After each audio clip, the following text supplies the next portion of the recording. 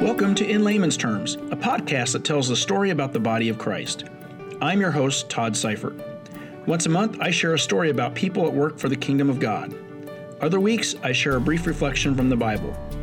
My day job is working in communications ministry for the United Methodist Church in what is known as the Great Plains Conference, meaning the approximately 1,000 churches in our denomination from Kansas and Nebraska. In the local church, I've taught Sunday school for more than 20 years for people ranging in age from 12 to more than 90. This is one of our story episodes. Today, I invite you to travel back in time with me to the late 1950s. Sunday morning means the entire family gets up and goes to church. The pastor or a trustee or someone else with authority makes sure the doors are unlocked early, if those doors had to be locked at all, to ensure people who arrive early can find their preferred seat. A pastor preaches, a choir sings, people repent and give their lives to Christ. The house is full, because where else would a person be on a Sunday morning? Unfortunately, those days are long since over. Now Sundays are for club sports and sleeping in, and people don't just show up to church. Instead, people use technology, their computers, their tablets, or their phones, to research a church first. And they have to be convinced by what they see or hear to even consider walking through those doors. In this episode, we're going to see what 3 congregations, one in Omaha, one in Lincoln, and one that spans the Kansas-Missouri state line, do with technology to reach out to their own congregations and to people who are not yet part of their congregations. We'll explore, as one of our sources shares, how we can move beyond Sunday and reach into their Mondays. Toward the end of each segment, we share some tips for the techniques we talked about with these folks. So hopefully you can take part of what they are doing and replicate it for your own church's outreach and evangelism efforts. Let's get started. It's Saturday morning in Lincoln, Nebraska. Tucked along the side of a strip mall in the central part of the city is the studio for KZUM Radio, 89.3 FM. It's a public access station with a limited signal, but it turns out a broad reach. On Saturday morning, one of its shows is hosted by 2 United Methodist preachers, one a seasoned veteran and one in seminary, with a little different slant on faith and the way it can be put to use in society. Good Saturday morning, everyone, and welcome to Counterbalance Radio, a progressive Christian talk show. That's Reverend Richard Randolph. He's the lead pastor at Christ United Methodist Church in Lincoln. He serves as co-host with Beth Menusen, the church's associate pastor and a seminary student who oversees Connection Point, a community-oriented mission station across the street from the University of Nebraska's East Campus. We are one church in 2 locations with 2 very different personalities, but a shared commitment to acting inclusively, seeking God, serving others, and doing justice. Social justice is a key part of this church's DNA, and it's been a huge part of Randolph's ministry. He volunteered on Capitol Hill in Washington, D.C. for years and continually pushes for reforms related to the environment, caring for the poor, openness of the church, and other topics. Menusen was a college student at the University of Nebraska when she noticed a closed church building across the street from the East Campus. Her vision became what is now Connection Point in what was an underserved neighborhood of Lincoln. Randolph explains how the idea for the radio show came about. Well, it just started with Beth and I just sort of joking around, really. I was like, we ought to have our own radio show. And yeah, it would be a great radio show. And so we sort of talked about that, joking around one day. And then we saw online that KZUM, which is our station, it's a public access station here in Lincoln, they were asking for proposals for new radio shows. And so we said, why don't we throw up a proposal and see what they think? Menusen shares some more details about the show. So you submitted a proposal for your idea, and then if they liked the idea, they would accept you to this. It was like a 4-week class that we had to go to learn how to run the soundboard and everything here in the studio, and how to do a good job on the air. And so we went to that, passed our tests, and then got to start our show. I've done some radio before, and so I know it's one thing to have a show, but quite another to consider the range of topics you want to address. They settled on Counterbalance, a way to share a different view on Christianity. Menusen explains. We had kind of heard on other radio stations, on other TV stations, all of these really right-wing conservative perspectives, Christian perspectives on any number of issues, theological, social, political. It's kind of most of what we hear as the Christian perspective, in American media is the very conservative perspective. And so we really thought we would like to counterbalance that perspective with our own, which is more centered a left-leaning, certainly more progressive. And so we just really wanted to get those ideas out there to show people that conservative Christians aren't the only Christians out there. And so that's kind of what led us to start Counterbalance. Earlier on the show, we listened to an interview with Dr. Marnie Gelbart from Harvard Medical School. Marnie is a geneticist with the Public Personal Genetics Education Project. That's right. And she provided a great overview of what's going on in the field of genetics today and kind of what it means for the average person. We're always very interested in what our listeners... They hear us taking on issues that people don't normally associate with the church and with being Christians, like science, for example. Our episode today was all about genetics. How many Christian talk shows talk about genetics? The topics are wide-ranging, and so they can vary from week to week. Again, here's Menusen. We've talked about social issues like gun control. We've talked about science and religion, so sort of can you accept the Bible and science? We think you can. We did a whole series about what it means to be human. So we interviewed people who are experts in kind of disability theology. A lot of our theologies that tell us what it means to be human can often exclude people with profound disabilities, people who can't talk, who we can't verify their brain activity. So we talked about that. We talked about the human soul, science and the human soul. And then that kind of led us into a conversation about abortion and if we can be pro-choice and be Christians. Here's Randolph again. The first prep work is to do the research you need to do for that particular topic. So, for example, I'm reading books right now in preparation for future shows. So the first thing is a lot of times doing research, doing reading. For the show that we just did on genetics, I just needed to really familiarize myself with what they were doing at Harvard, so I looked at their website. And then Beth and I talk about the show and about what we're trying to accomplish with that particular show. Like I said, I've done a little radio in the past, mostly as a local politics reporter / analyst. I'm intrigued by the prep work that I know goes into getting ready for such a show. I asked Randolph what benefits he's received from his preparation. It keeps me honest in terms of my own reading and developing and learning about things. It's just really good to have that sort of accountability. Menusen said the varied interests of the two hosts play a large role in determining their topics. She also explained how they convince guests to join them on air. We determine what a topic's going to be sort of largely based on what we think is interesting. So something in the news that's caught our attention, something that we've had conversations about with other people lately. A lot of times if there's like a special speaker like coming to Lincoln, coming to one of the churches here, coming to the university, we'll try to capitalize on that and try to get them for an interview while they're here in town, or if we can't do it that week, get their information and reach out to them later like, hey, remember you were in Lincoln? We'd love to interview you.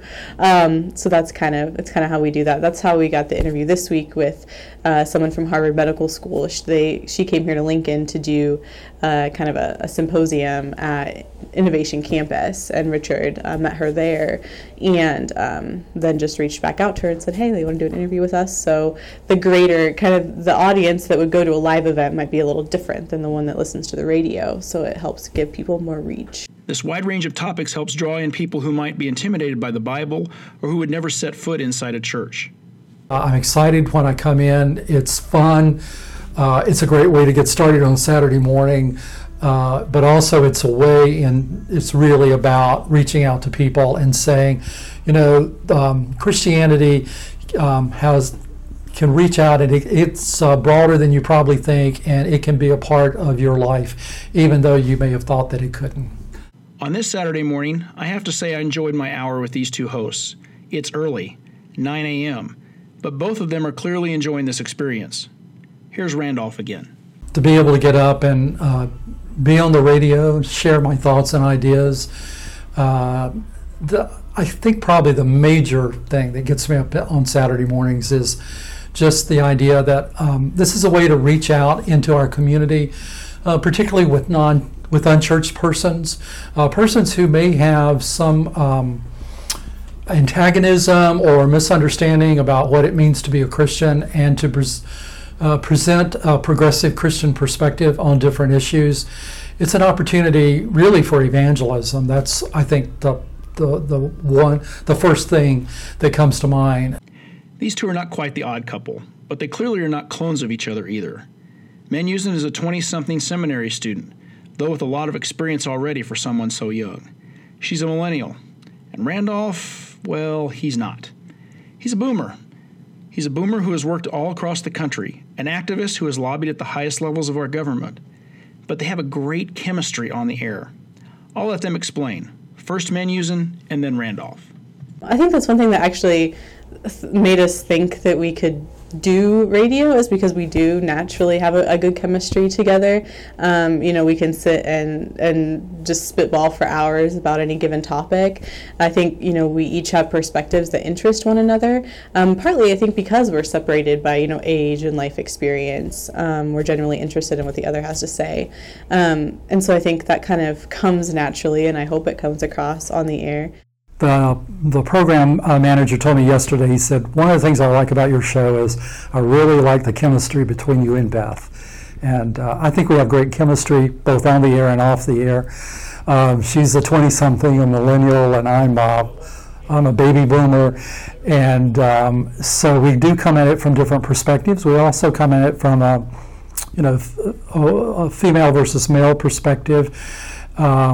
We've had different experiences in life, and I just think we complement one another and play off one another pretty well. The whole purpose for this episode is to share what some churches are doing and to provide tips that might help you be able to do something similar in your church. I asked Menusen how to get started. I think we got this opportunity because we were, paying attention to what was going on in our community. This is a local radio station, so you can only, get it on your radio within like a 10-mile radius, really, of the station. So I would just say, my advice would be, pay attention to what's going on in your community, including, your local media outlets. And then don't be afraid to reach out, if you have an idea for kind of a show like ours, or, any kind of show. Don't be afraid to reach out. And then, if you have the opportunity to get a public forum like this, try to bring on other people with you. So we've brought people from other United Methodist churches here in Lincoln on the air, retired clergy. We've brought people from other denominations, here in Lincoln on the air to kind of share their perspectives and the good work that they're doing, just trying to get that perspective out there.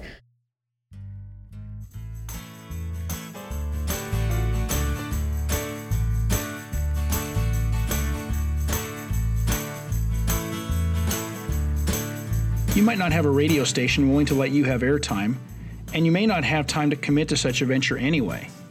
But I wanted to share this story because I wanted to encourage you to think outside the box. Ask yourself, how can we reach beyond the walls of our church on a regular basis? What tools could we use to reach people not already in our pews? Maybe it's providing an ecumenical message via a weekly or daily newspaper in your community. Maybe it's a blog. Maybe it's a podcast. Or maybe, just maybe the mode is the radio.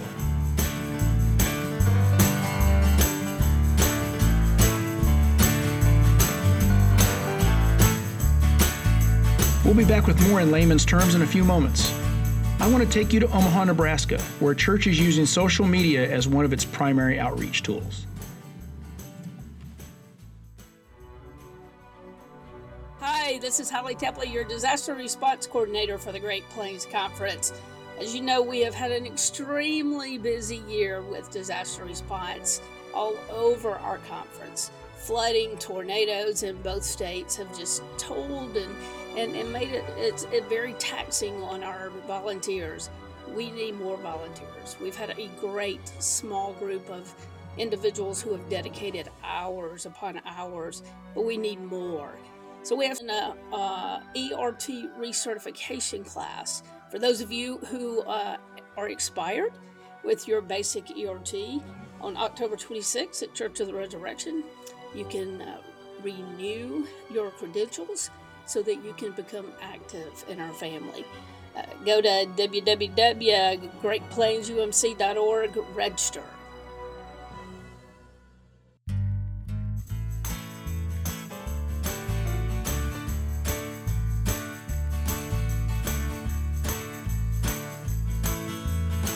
Welcome back to In Layman's Terms. I'm your host, Todd Seifert. Many of us are on Facebook, Instagram, or on other social media channels. As a sports fan, I love Twitter. And as a former newspaper editor, I know what it's like to try to increase an audience using social media. But how does that translate to the church? The folks at the Water's Edge, a United Methodist church in Omaha that has been around for more than a decade, but that just moved into its permanent home a couple of years ago, uses Facebook Live and other social media channels outside of Sunday morning. As a result, the people around them get to know them before they ever set foot in a sanctuary. I had to look like an angel on Instagram, so those of you on Instagram, I usually don't look this good, so. That's Reverend Craig Finnestead, the founding pastor of the Water's Edge. He's a laid-back guy with a really sharp mind, the kind that constantly turns at 200 miles per hour. He's helped build a thriving church based on relationships, small groups by the dozens filled with people from the Water's Edge meeting regularly. He and Michelle Bonnywell, the church's kids ministry director and resident social media expert, have built an audience by hosting a Facebook Live every Thursday at noon that they also simulcast on Instagram.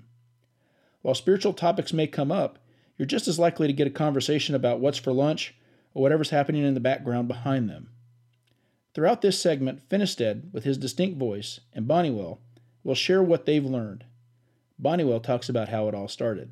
So the idea for Facebook Live actually came from my son. He's currently a senior in high school, so he would have been a sophomore.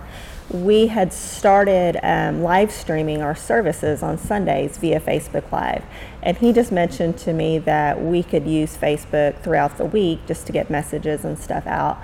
And I just thought that was a great idea because, we see everyone on Sunday, but we really want to reach people beyond Sunday. We want to step into their Monday, so to speak. And with a church this size, you can't do it all face-to-face. So Facebook Live just became this fun way for us to interact with people throughout the week. It didn't necessarily start off, and it still isn't, just about church stuff. If you've ever watched it before, a lot of times we talk about food. It's lunchtime, so we talk about food. But it just became this really relaxed kind of environment where we could communicate with people and reach people beyond Sunday. The Water's Edge doesn't like to spend money that it doesn't need to, so social media has become a key strategy for the church as a tool for outreach, particularly in West Omaha. I love the way Bonnywell puts it. It's a way to engage outside of Sunday morning. And social media is the greatest way we can engage with our audience outside of Sunday morning. It's cheap. It doesn't cost you anything unless you want to place Facebook ads. And it's just a great way to engage with people. And it's also a great way for you at the church to see what's going on in other people's lives. If you watch their Thursday Facebook broadcast, either live or later on your Facebook newsfeed, you'll see that it's not polished. But that's okay. Instead, what you see is friendly banter. It's largely unscripted, with the goal of getting the people watching via Facebook and on Instagram to comment on whatever they're talking about that day. When we first started, we tried to structure it. And so Craig and I would sit down on Thursday mornings and be like, this is what we want to cover. And we found that through the course of doing this, just letting it flow organically is what really works for us. So it's a lot less scripted now. Now we usually do have kind of some talking points we're going to look at, but we put very little preparation actually into the show, probably, as little as 5 or 10 minutes. If that, yeah. And I think part of it is just, being more comfortable with the audience, the audience being a little bit more comfortable participating. I guess that'd be one of the things, too, is at first, even though we had some decent viewers out there, it was really tough to get them to, share with us. Yeah, and so through the course of doing this, we have people who interact, and it's been cool because we'll ask them a question, they'll respond. They're also feeling safe enough where they ask us questions. The folks at the Water's Edge know what they do well, and they know their limitations. So I asked what are some important things they've learned in the 2+ years that they've been doing these Thursday broadcasts. It's going to be essential for the person, I think, to interact with the audience. I have watched some Facebook Live where there's been no interaction, and the person's got to be pretty darn good to pull that off. There's probably a few people out there that can do it, but I don't know any of them because it's just, there's so much content out on social and on the internet right now, and unless you're engaging each other, unless you're engaging the audience, they're going to go on to something bigger and better. Above all, this Thursday Facebook Live broadcast emphasizes personality and interaction. So Sarah Craven's on her lunch break, so if you are watching us, let us know where you are, what you're doing. Not your physical address, we don't need to know that detail, but if you could just let us know if you're at home, if you're at work, if you're out and about, that'd be really cool. We'd love to know what you were up to. Honeywell pointed out that they always come prepared with a few questions to get the conversation started. Innocent, non-controversial subjects that ease the anxiety levels of people who otherwise may not have stayed with such a broadcast. We do have to work pretty hard to get people engaged. So you'll probably notice in the beginning, we'll say, tell us where you're watching from. Talk about where's your favorite place to get macaroni and cheese. We'll ask them probably 3 or 4 questions, probably one big one. And it's kind of hit or miss. I mean, some days the floodgates kind of open and they can't wait to share. And usually if we go too deep too fast, though, we find that people kind of have a wall build up. Yeah, and it's fun with it being unscripted because people pick up on things. Like if a staff member walks behind us, they're like, oh, hey, Jenny, get Jenny on camera. Jenny's not going to do it. There was one day I was messing with my hair and someone commented, hey, Michelle, your hair looks great. Craig could use a little work on his. It's just kind of this fun environment. We've pulled the UPS man in before, the Domino's delivery guy. So it's pretty spontaneous when things like that happen, and people like it. The banter between the two of us, people seem to enjoy that. They can kind of see how we get along. And then, they pick up on things like, why is Craig doing all the talking today? And Michelle's like, what is Michelle doing over there on her computer? So it's usually the opposite way around.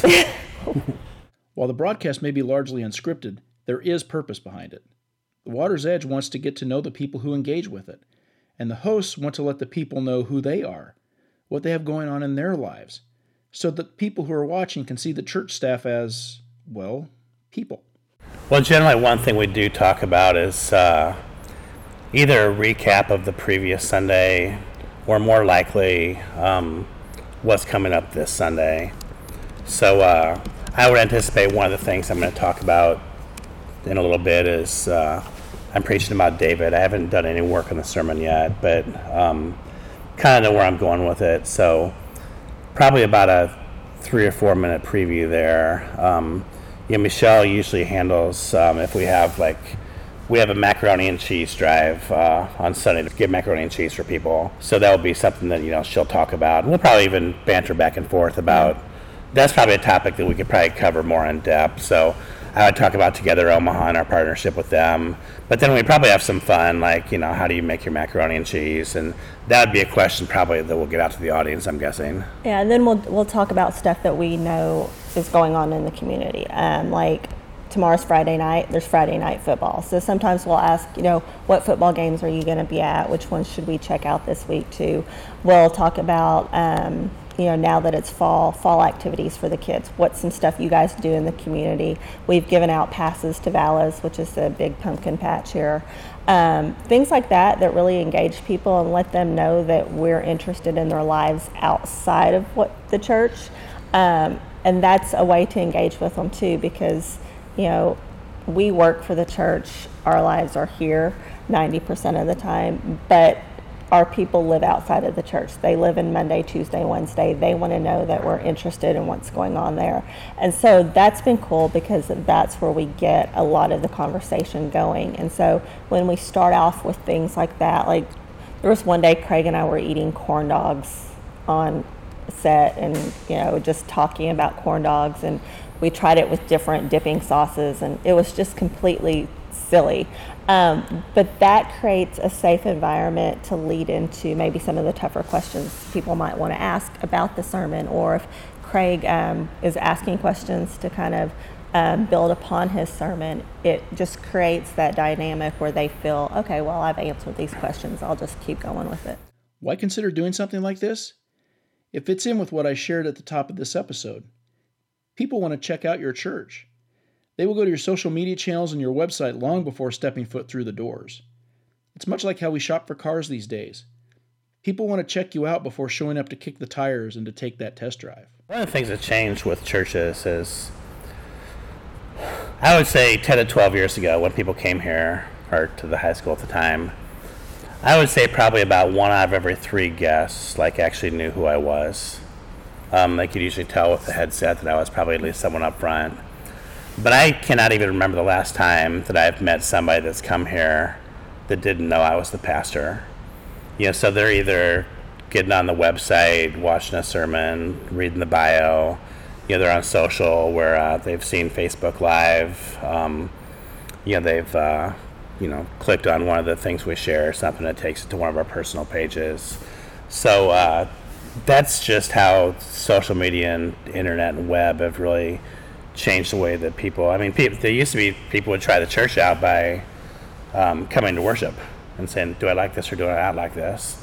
The new front door is the computer screen and the telephone. Yeah. People are going to decide really even beforehand, do I want to give this church a try or not? I think the Water's Edge is one of the best churches I've seen so far at connecting with people via social media. But they have staff. What if you're a small church with little or no staff? What can you do? I asked Bonniwell to share a few tips for a church just getting started or wanting to make improvements in their social media. If you are just starting out, start with Facebook and make sure you promote it. So if you just started a Facebook page for the church, put it in your bulletin.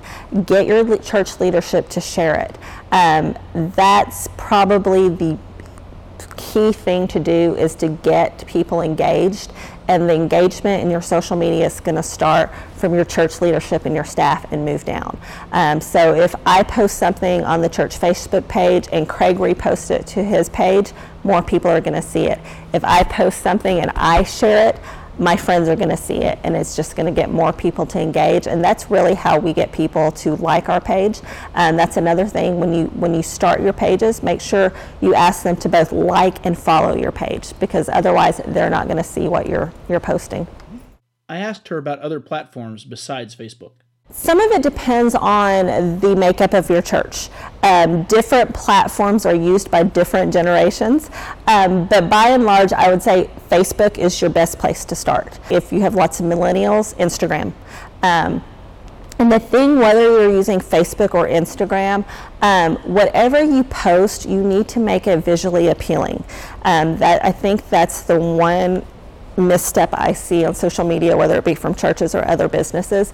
We are visual people. We see things all day long. And so whatever you post, whether it be on Facebook or Instagram, make sure it's going to be something people notice. So if you look at our Facebook page, if you look at our Instagram page, there's lots of graphics, there's lots of photos. It's stuff that catches people's eyes. One final tip. You can't just share to the church's social media channels. You actually have to be engaged in your community. You have to be attentive, and you have to capitalize on opportunities to share in other venues. Bonniwell explains. One thing I'm finding doing social media for the church is so many people contact us via social media, and that's their first glimpse at us. So one of the things, aside from Facebook Live that I've done, is I intentionally am on a lot of West Omaha mom sites. I'm a mom. But whenever somebody is asking about a church, I make sure to introduce myself, tell them a little bit about the church, make sure they know that I'm on staff so they know it's a staff member reaching out for them. But it has been a really cool thing to see the amount of people who just appreciate that. The fact that somebody reached out to them via social media because they had a question, and to see those same people come into the church and say, if someone from the church who works there was welcoming me via social media, took the time to answer something I put on an open message board, then I can see them welcoming me personally when I get there. And so social media, I mean, it has morphed, over the years, but social media is by far the best tool churches can use to reach people beyond Sunday and let people know who they are and what they're about. If you want to see how the folks at the Water's Edge do this, I invite you to go to their Facebook page, like, and follow them. Search for The Water's Edge, or type in their handle, @WeOmaha. That's the @ WE Omaha. When we return to In Layman's Terms, we'll visit one more church, this time United Methodist Church of the Resurrection, to see what we can learn about how they do their website, digital marketing, and how they do things on social media.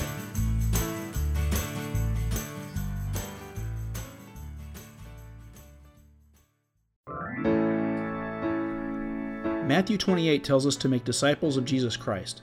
But how can you do that? You can help by providing some inspiration each morning to someone else. Just go to www.greatplainsumc.org/dailydevotions. Once there, you'll find a QR code and a link to a sign-up page. Pick your day and your topic. If you need some assistance, there's even a link to the Vanderbilt University Daily Lectionary. Follow the instructions for submitting your devotion, and you've done your part to help inspire and encourage others in their Christian walk. Again, that's www.greatplainsumc.org/dailydevotions. Help make more disciples today.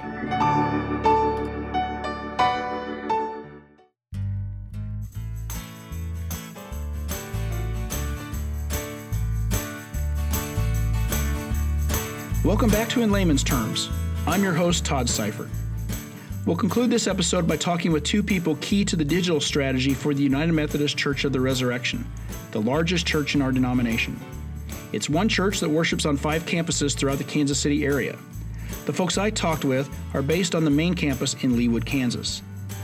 Now, it's easy to discount Resurrection's strategies because, well, literally, no church is that size and scale. But this is the church that founded a resources website at www.sharechurch.com. It's made especially for smaller churches to benefit from the resources that Resurrection develops. It's part of this church's mission. So give these folks a listen and see if you can find one or two things that you can use to help your church. We'll start with Randy Green. He's the church's digital media specialist. Basically, he handles anything related to their emails, digital newsletters, and apps. Essentially everything but the social media. I asked him to start with their strategy for their website, particularly the homepage. We often talk about our website as being the front door for folks. The front door even before they get to the actual front door of our church, because most people are going to check us out online before they actually come here in person. And so one of the most critical things that I think we want people to see on our website is for them to see faces. A lot of churches that I've worked with or helped or seen in the past, they feature very prominently their church building. And the idea there is that they think when people come to the website, they'll see the church building and they'll recognize it with something that they've seen in the community, or that when they come to visit, they'll see the church building and they'll feel like they saw it on the website, and so there's like connection there. And I don't think that that's necessarily a wrong idea. I think that those are both important things that we can do. But even before we get to that, we need to make sure that the person is connecting with the church on an identity level. We need them to be able to see that they belong in this church, to see that they're welcome in this church. And so before making that connection with the physical space, we want them to make that connection with the kind of ideological, the identity space, to know that this is a place where they're welcome. And so being able to see faces and see the people of the church, to me, is probably the most critical thing that we want a new user to the website to experience or to see. So that's the first thing. And then you also start getting into some very logistical things. So they need to be able to find out where your church is, so your address. They need to find out what your church worship service times are, or when you have different programming, things like that. So if they're going to come, they are quickly able to identify when and where and those kinds of things. It seems basic, but that key information is something I see often left off of homepages. Think of yourself as a consumer. What info do you want quickly and easily? The same goes with people considering visiting your church. Here's Green with more about Resurrection's website homepage strategy. So we are a church for non and nominally religious people. Like if we're looking at our website, especially, the real focus there is for people who have never set foot in our church before. We know that a lot of our church members and our regular attenders use our website to find information, but our first audience is to make it really easy for people who have never set foot in our church to connect with our church. And one of the outlets that we see for that is a lot of these special events that we do. So if we have a big speaker coming in, or we have Christmas Eve services are one of the huge things where everybody comes to Christmas Eve services. And so those are things that we'll feature very prominently on the homepage, that as soon as you get there, you'll see that there's this big event coming, and we'll get you right to the details that you need in order to know what that event is and know how to get there and know just how to prepare for it and whatnot. So there are a number of ways that we can do that. Sometimes if it's something huge, we'll do kind of like a homepage takeover where we rework major portions of the homepage. If it's not as quite of a huge event, then we will just kind of have a little feature section down below that talks about it or gives you a link to more information or whatever. But yeah, since we're looking at people who are not a part of our congregation already, then we do want to make sure that it's very accessible to find information and to drive people towards where those events are happening and what to expect. I would say that one of the best practice things that any church can do is the kind of two parts here. So first, to look at it regularly from the perspective of somebody who's never been to the site before. So with most websites, what we find is that it kind of gradually becomes a place where you're posting information for the people who are regular attenders of your church. When you first launch the website, a lot of times we're thinking, okay, first impressions and target audience and things like that. But it tends to gradually just kind of turn into we're posting the regular updates and things, starting to use insider language and things like that. And so on like a monthly or maybe every other month or something basis, I find that it's really helpful to just kind of step back and take a look at it from the eyes of somebody who's never been to our church before. So that's me kind of getting to that cognitive space and looking at it, just going through the website real quick and saying, okay, where am I using words that don't mean anything to somebody who's never been to our church? Where am I organizing things that don't make sense or whatever? So the second half of that is that it's one thing for me to kind of step back every month or every other month and take a look at it from that perspective, but probably once a year or so, it's a good idea to actually show my website to somebody who has never been to our church before. That might be a neighbor or something like that, and just ask them what their impression is and what they see and what doesn't make sense to them or something like that, just to get an actual perspective. The things that you hear from those kind of conversations are always eye-opening. It's like, oh, I didn't even think about that. Even when I was trying to put on this kind of persona of somebody who's never been to a church, that never occurred to me. And so you see kind of in fresh ways the things that you need to do to make your website more functional for people who've never been to your church before. One outreach strategy that often is overlooked is email. A recent study I found by Adobe shows that many people, including millennials, prefer to receive info from nonprofit organizations such as churches via email. It turns out it's an easy way to save that information and to reference it later. We send, I'm trying to think of what our numbers were in 2018, somewhere in the millions of emails, which, if you ask me, is far too many emails. I'm trying to cut down on that number of emails because we as a church tend to fall into the realm of overwhelming people with email, sending too many. But we have a few that we send that we found to be really effective. One of those is our senior pastor's e-note, which we send every Friday. It's usually late morning or early afternoon, somewhere between 11 and 2 or so. And that we use that as a way to have a very personal connection with our senior pastor. And so it's written by our senior pastor. The tone is very personal. It's a conversation from our senior pastor with the people in the congregation. And it shares just about what's going on in his life, what's going on in the life of the church, what's going on in the denomination, and all those kinds of things. There's usually a portion of that email where he's talking about what he's going to talk about on Sunday morning, because one of the reasons we send it on Friday is to communicate or to remind people that church is happening on Sunday. So as they're getting ready to plan their weekend, that's why we hit kind of that midday Friday. As they're starting to think about the weekend, we want to make sure that worship, whether that's Saturday night or Sunday, sometime during the day, is a part of that weekend plan. So this is just a little kind of subliminal reminder that church is happening, and we hope that they're there. And so we do use it a little bit for that. But a lot of it is just kind of trying to build a relationship between the pastor and the individual congregant. Especially with a church our size, it's easy for the individual congregant to not feel like a sense of connection to the church, or especially to the senior pastor, because the senior pastor can't have an individual relationship with the 20,000 people. Yeah, and so this is one little way that we're able to kind of facilitate that feeling of a relationship. For email marketing, I would say the biggest thing is consistency and kind of a conversational tone. I mentioned earlier we were talking about the pastor's e-note that we send every Friday, and one of the things that makes that really, really effective is that it's conversational. It's a relationship that our senior pastor is building with our congregation.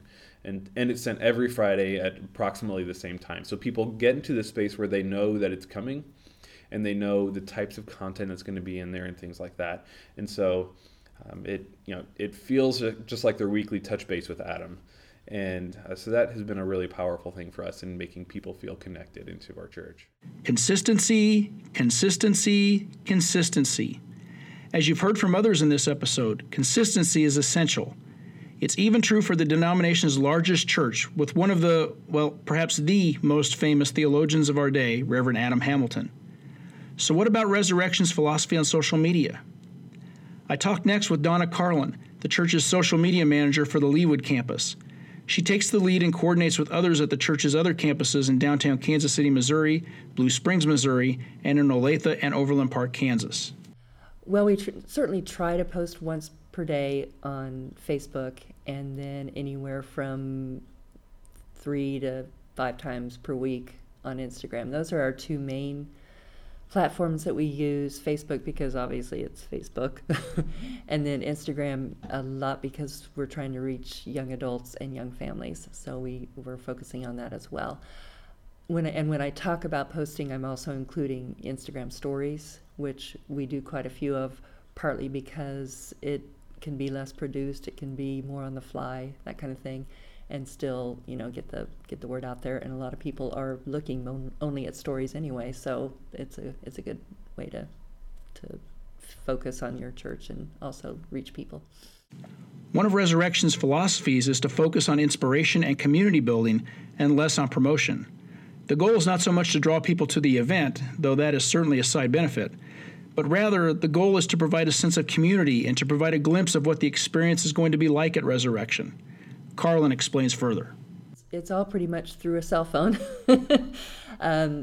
making it, authentic and not so produced. Just trying to get in where the people are and like you said, giving them a taste of what the experience would be like to actually be here. And then also providing value beyond being here, in terms of, and we're getting into content now, but in terms of providing inspiration or celebrating something.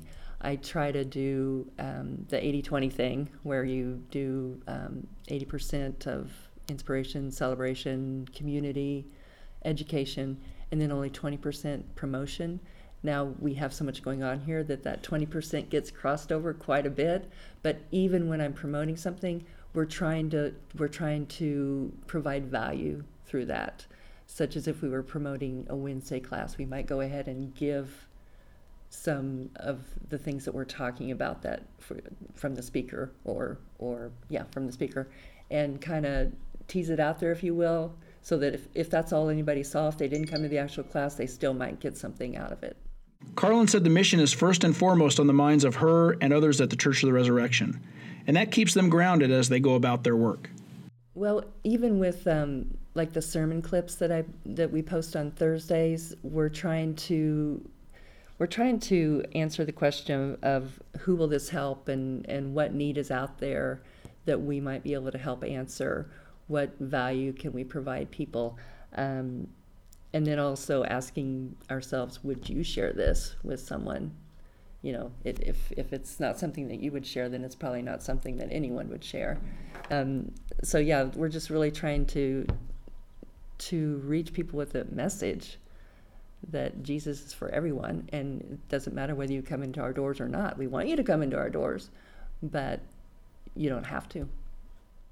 I asked Carlin how she fosters engagement among so many people who can't possibly be connected to each other, at least not on a regular basis. Asking questions, like maybe ask, how are you applying the weekend's message? Maybe pull up a certain point from the message and say, how are you applying this week? Because, you know, Facebook loves comments, and it loves comments on comments. So, and that's one area I do want to touch on is advocates, is trying to get your employees, get your volunteers, get, you know, your committed people to engage with your posts. You could even set up a Facebook group if they're on Facebook, where you're, you know, constantly kind of pushing them to comment and having them comment on other people's comments and share things. I'm really working on kind of developing an employee advocacy group here, since we have so many, and so many of them are on Facebook, to try to get that across, that before we start paying for paid advertising on social, then let's get it out there organically by liking and commenting and sharing and that kind of thing. Another platform is Instagram. It's a platform that even the Church of the Resurrection is trying to grasp better. We are blessed to have a very talented video production crew, and as well as graphic designers, so I'm lucky there. But they're also very busy and don't always have time to create social content. So I actually do subscribe to a couple of services that create graphics and that kind of thing. And one of them, even you can download it and personalize it yourself. I would like to get to the point where we are posting at least once a day on Instagram. We're not there yet, but that is my goal. In Layman's Terms is a podcast sponsored by the Great Plains Conference of the United Methodist Church and by me, your host, Todd Seifert. If you liked what you heard in this episode, please share it on social media, and then please go rate us on Apple Podcasts or wherever you're listening. It helps other people find us. Thank you to Reverend Richard Randolph and Beth Menusen, Christ United Methodist Church and Connection Point in Lincoln, Nebraska, as well as KZUM Radio. Thanks also goes to Reverend Craig Finnestead and Michelle Bonnywell of the Water's Edge in Omaha, as well as to Randy Green, Donna Carlin, and Kathy Bean at United Methodist Church of the Resurrection. Our music comes via subscription to FirstCom Music. You can find archived podcasts on my website, toddseifert.com, or the conference's website at greatplainsumc.org. Feel free to email me with any questions or suggestions to tseifert@greatplainsumc.org, and I'll do my best to respond as quickly as possible. Thanks again for listening, and until next time, please do what you can to help make more disciples of Jesus Christ. You can play a part in helping change a life.